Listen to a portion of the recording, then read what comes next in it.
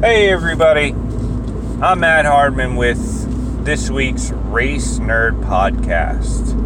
Thank you for tuning in. I'm going to skip the intro because I got a lot to talk about in a short period of time. We just went through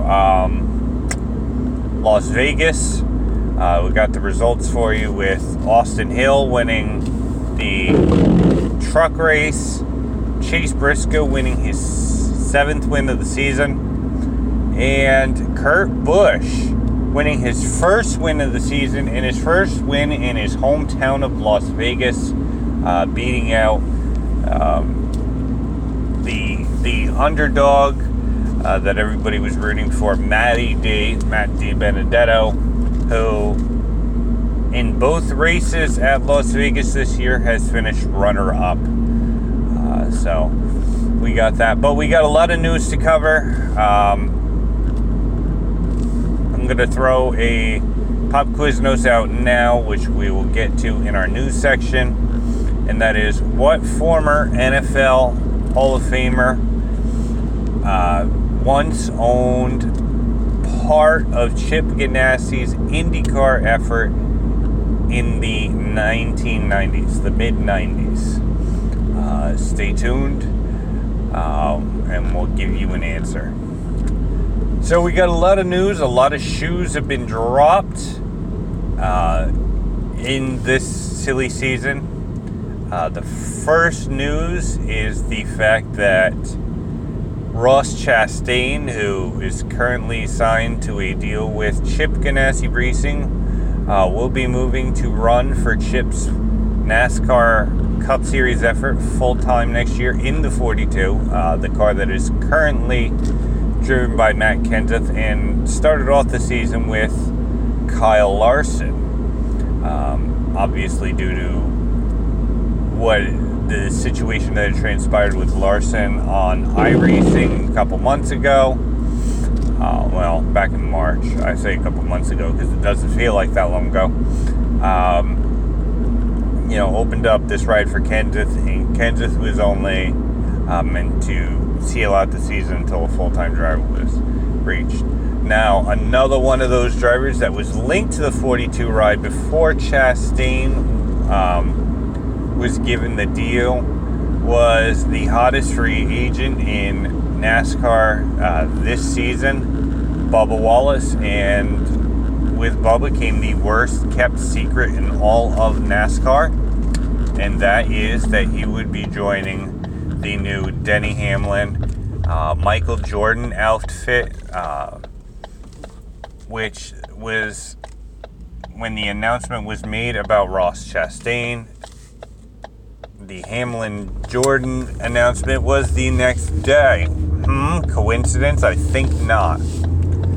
I think they were just waiting to see where the cards laid involving the 42. Because while it was pretty much a foregone conclusion that it would be Bubba Wallace, they just wanted to make sure. That's my opinion, and I'm entitled to it. But Jordan and Hamlin and Wallace, the team name, number, make, and sponsor have not been announced. If I was a betting man, if I was the Kenny Rogers, the gambler, I would certainly put my money on that it would be a Toyota, as Hamlin currently drives for the top team in Toyota's camp in terms of NASCAR, and that is Joe Gibbs Racing. I could see them being a satellite team with Levine Family Racing folding and eventually working their way up, much like the way Stuart Haas was a satellite affiliate of Hendrick Motorsports, then became one of the most dominant and most sought-after teams in NASCAR before moving to Ford. So I certainly see this having the deep pockets that Michael Jordan has, because obviously, when you're the best basketball player of all time and one of the biggest entrepreneurs, the guy owns the Charlotte Hornets. or he's the only person who could bring the Hornets back to Charlotte. I think that is something in itself. Also, the fact that you have Hamlin, who kind of bridges that gap between Jordan and the rest of NASCAR. Although I don't think Mike will have any problems translating into a NASCAR owner. Then you have Bubba Wallace. This would be the first time since Wendell Scott, and probably the only time since Wendell Scott that I can think of, where you actually have a African American owner and a African American driver on the same team. Very, very historic. Certainly was part of the reason why this deal worked out. But also the fact that Bubba is extremely talented, and also one of the most outspoken people in the sport. So I think that this is a huge, huge deal. And I think it's going to be very good for the sport in general. Especially having a owner, like Michael Jordan. I know we've had athletes before, NFL greats, Walter Payton and Joe Montana have been car owners in IndyCar. Dan Marino and Brett Favre have been car owners. Marino with Bill Elliott's team, although it was short-lived in 1998, as the team would fold in 99. And Brett Favre and Dale Jarrett being a team for a couple of years, and not only that, but starting their own racing experience program. So I think that those are, obviously a couple, then there, as I said, Walter Payton and Joe Montana, Randy Moss, Julius Erving, and Joe Washington. They owned the team. But then again, that team with the name power they have of Dr. J and one of the great Washington Redskins and Joe Washington's, and having a sponsor like Dr. Pepper couldn't save that team. But you have all those big names, and sometimes they flop, but I think having a name like Michael Jordan certainly helps. So those are two big announcements. And then in the world of IndyCar, we had Zach Veach, driver of the number 26 Gainsbridge financial car. I don't remember if they're a financial company or an insurance company. To me, they're all about the same at this point. They're all after money. Anyway, the Gainsbridge car, Zach Veach. Veach announced that he will skip the final 3 races of the season while giving Andretti Autosport the opportunity to search out a driver and get them set for the 2021 IndyCar season. And it's shortly afterwards was announced that driver would be a driver in their own stable, a driver who's running part-time, and that would be James Hinchcliffe. As Hinch would come back to Andretti Autosport after running for years with Andretti and then on the Schmidt-Peterson Racing. So this is a big deal, and was certainly something that I think has been long clamored for fans of James Hinchcliffe. The ability to get back to prominence with the team that he rose and delighted fans with for years. Whether he'll be as competitive as he was in years past is yet to be seen. So the jury's still out on that. Obviously, there was the announcement of Sebastian Bourdais, and he will be running this weekend.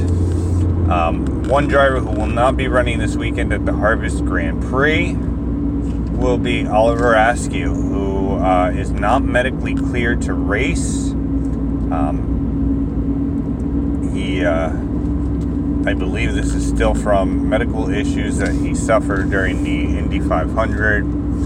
He has not been cleared. Helio Castroneves is actually the driver that will take his place in a possible audition for a third full-time ride at McLaren Aero Schmidt Peterson. Oh, that's a hell of a lot to say. Aero McLaren Schmidt Peterson, I don't know, Peterbilt, Polly Pocket, whatever. Helio, who is in the final year of his contract with Team Penske, a team that he has raced for since 2001. That's just friggin' ridiculous to even think of. He's been around that long and been with Team Penske that long. That would actually put him as the longest tenured driver for Team Penske in either of their series, whether it be IndyCar or NASCAR programs. So that's pretty impressive, and if Helio wants to do that, that is awesome. He's also doing the SRX series, which we got a rumor about, which I don't think is 100% accurate, but it was just a pretty cool rumor to hear. And we got all that, but also another driver not medically cleared, and I kind of glossed over this at the beginning of the show when I talked about Vegas, and that is Natalie Decker was awarded a last place finish in the Truck Series race at Las Vegas, and that is due to her not being medically cleared there. Unlike Oliver Askew and the rumors there's about him not being concussed still from the Indy 500, there is nothing that has been said about Decker other than the fact that she would inform us later inform her fans later, not us, but inform her fans later on Twitter after trying to make the race, after leaving the racetrack at Las Vegas. Sorry. Well, I got a little tongue-tied there, what I was trying to say.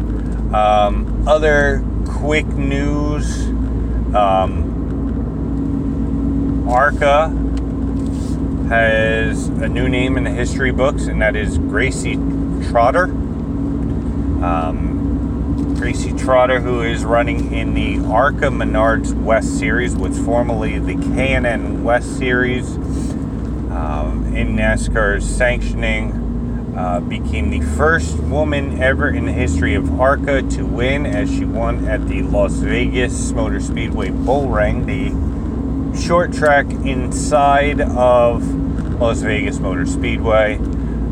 She becomes the first female, and actually if you follow the long lineage of the K&N or the ARCA Menards West Series, she becomes the second ever woman to win that. The first was just a handful of years ago with Hailie Deegan. So there's some pretty prominent women, and they're coming out of that West Series.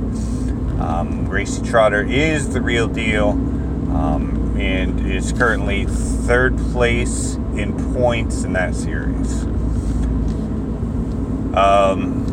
Other news that I can think of, there's rumors that next year the All-Star Race will be held in Texas at Texas Motor Speedway, and that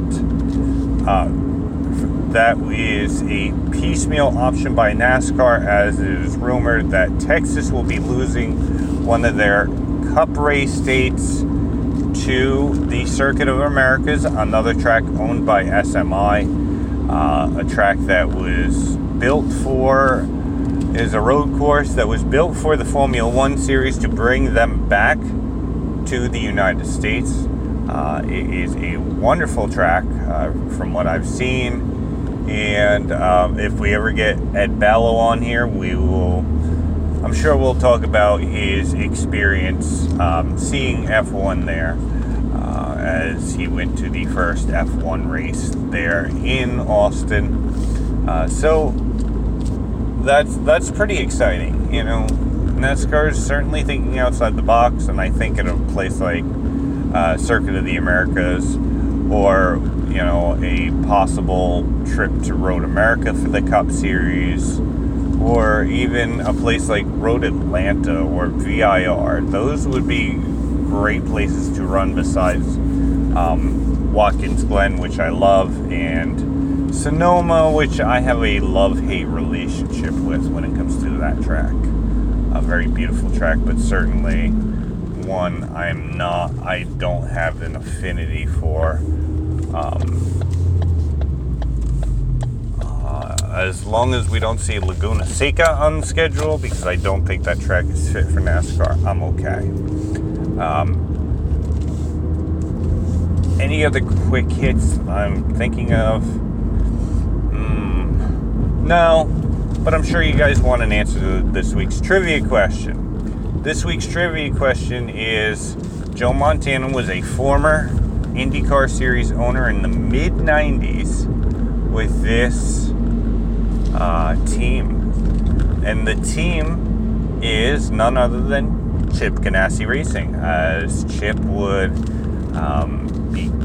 be a majority owner and have a minority ownership to Joe Montana. This was as Joe was reaching the end of his playing days. I want to say it was the mid-90s, just as Joe was about to hang it up while playing with the Kansas City Chiefs. So I forgot all about that until reading up on Michael Jordan and the celebrity ownerships. But we'll have to do a whole episode on some of these celebrity owners, because some of these stories are pretty crazy and pretty wild, on how they came through, how they managed to get deals done and whatnot. But anyway, that's another episode for this week, and I am currently in the mobile studio, and I am currently on my travels, so I will not be able to record anymore at this time. I plan on doing a Patreon special for all you patrons, hopefully sometime this week, with time provided between my work schedule and children and all. So until then, keep an ear out, keep looking for you patrons, and I will see you at the track. Bye.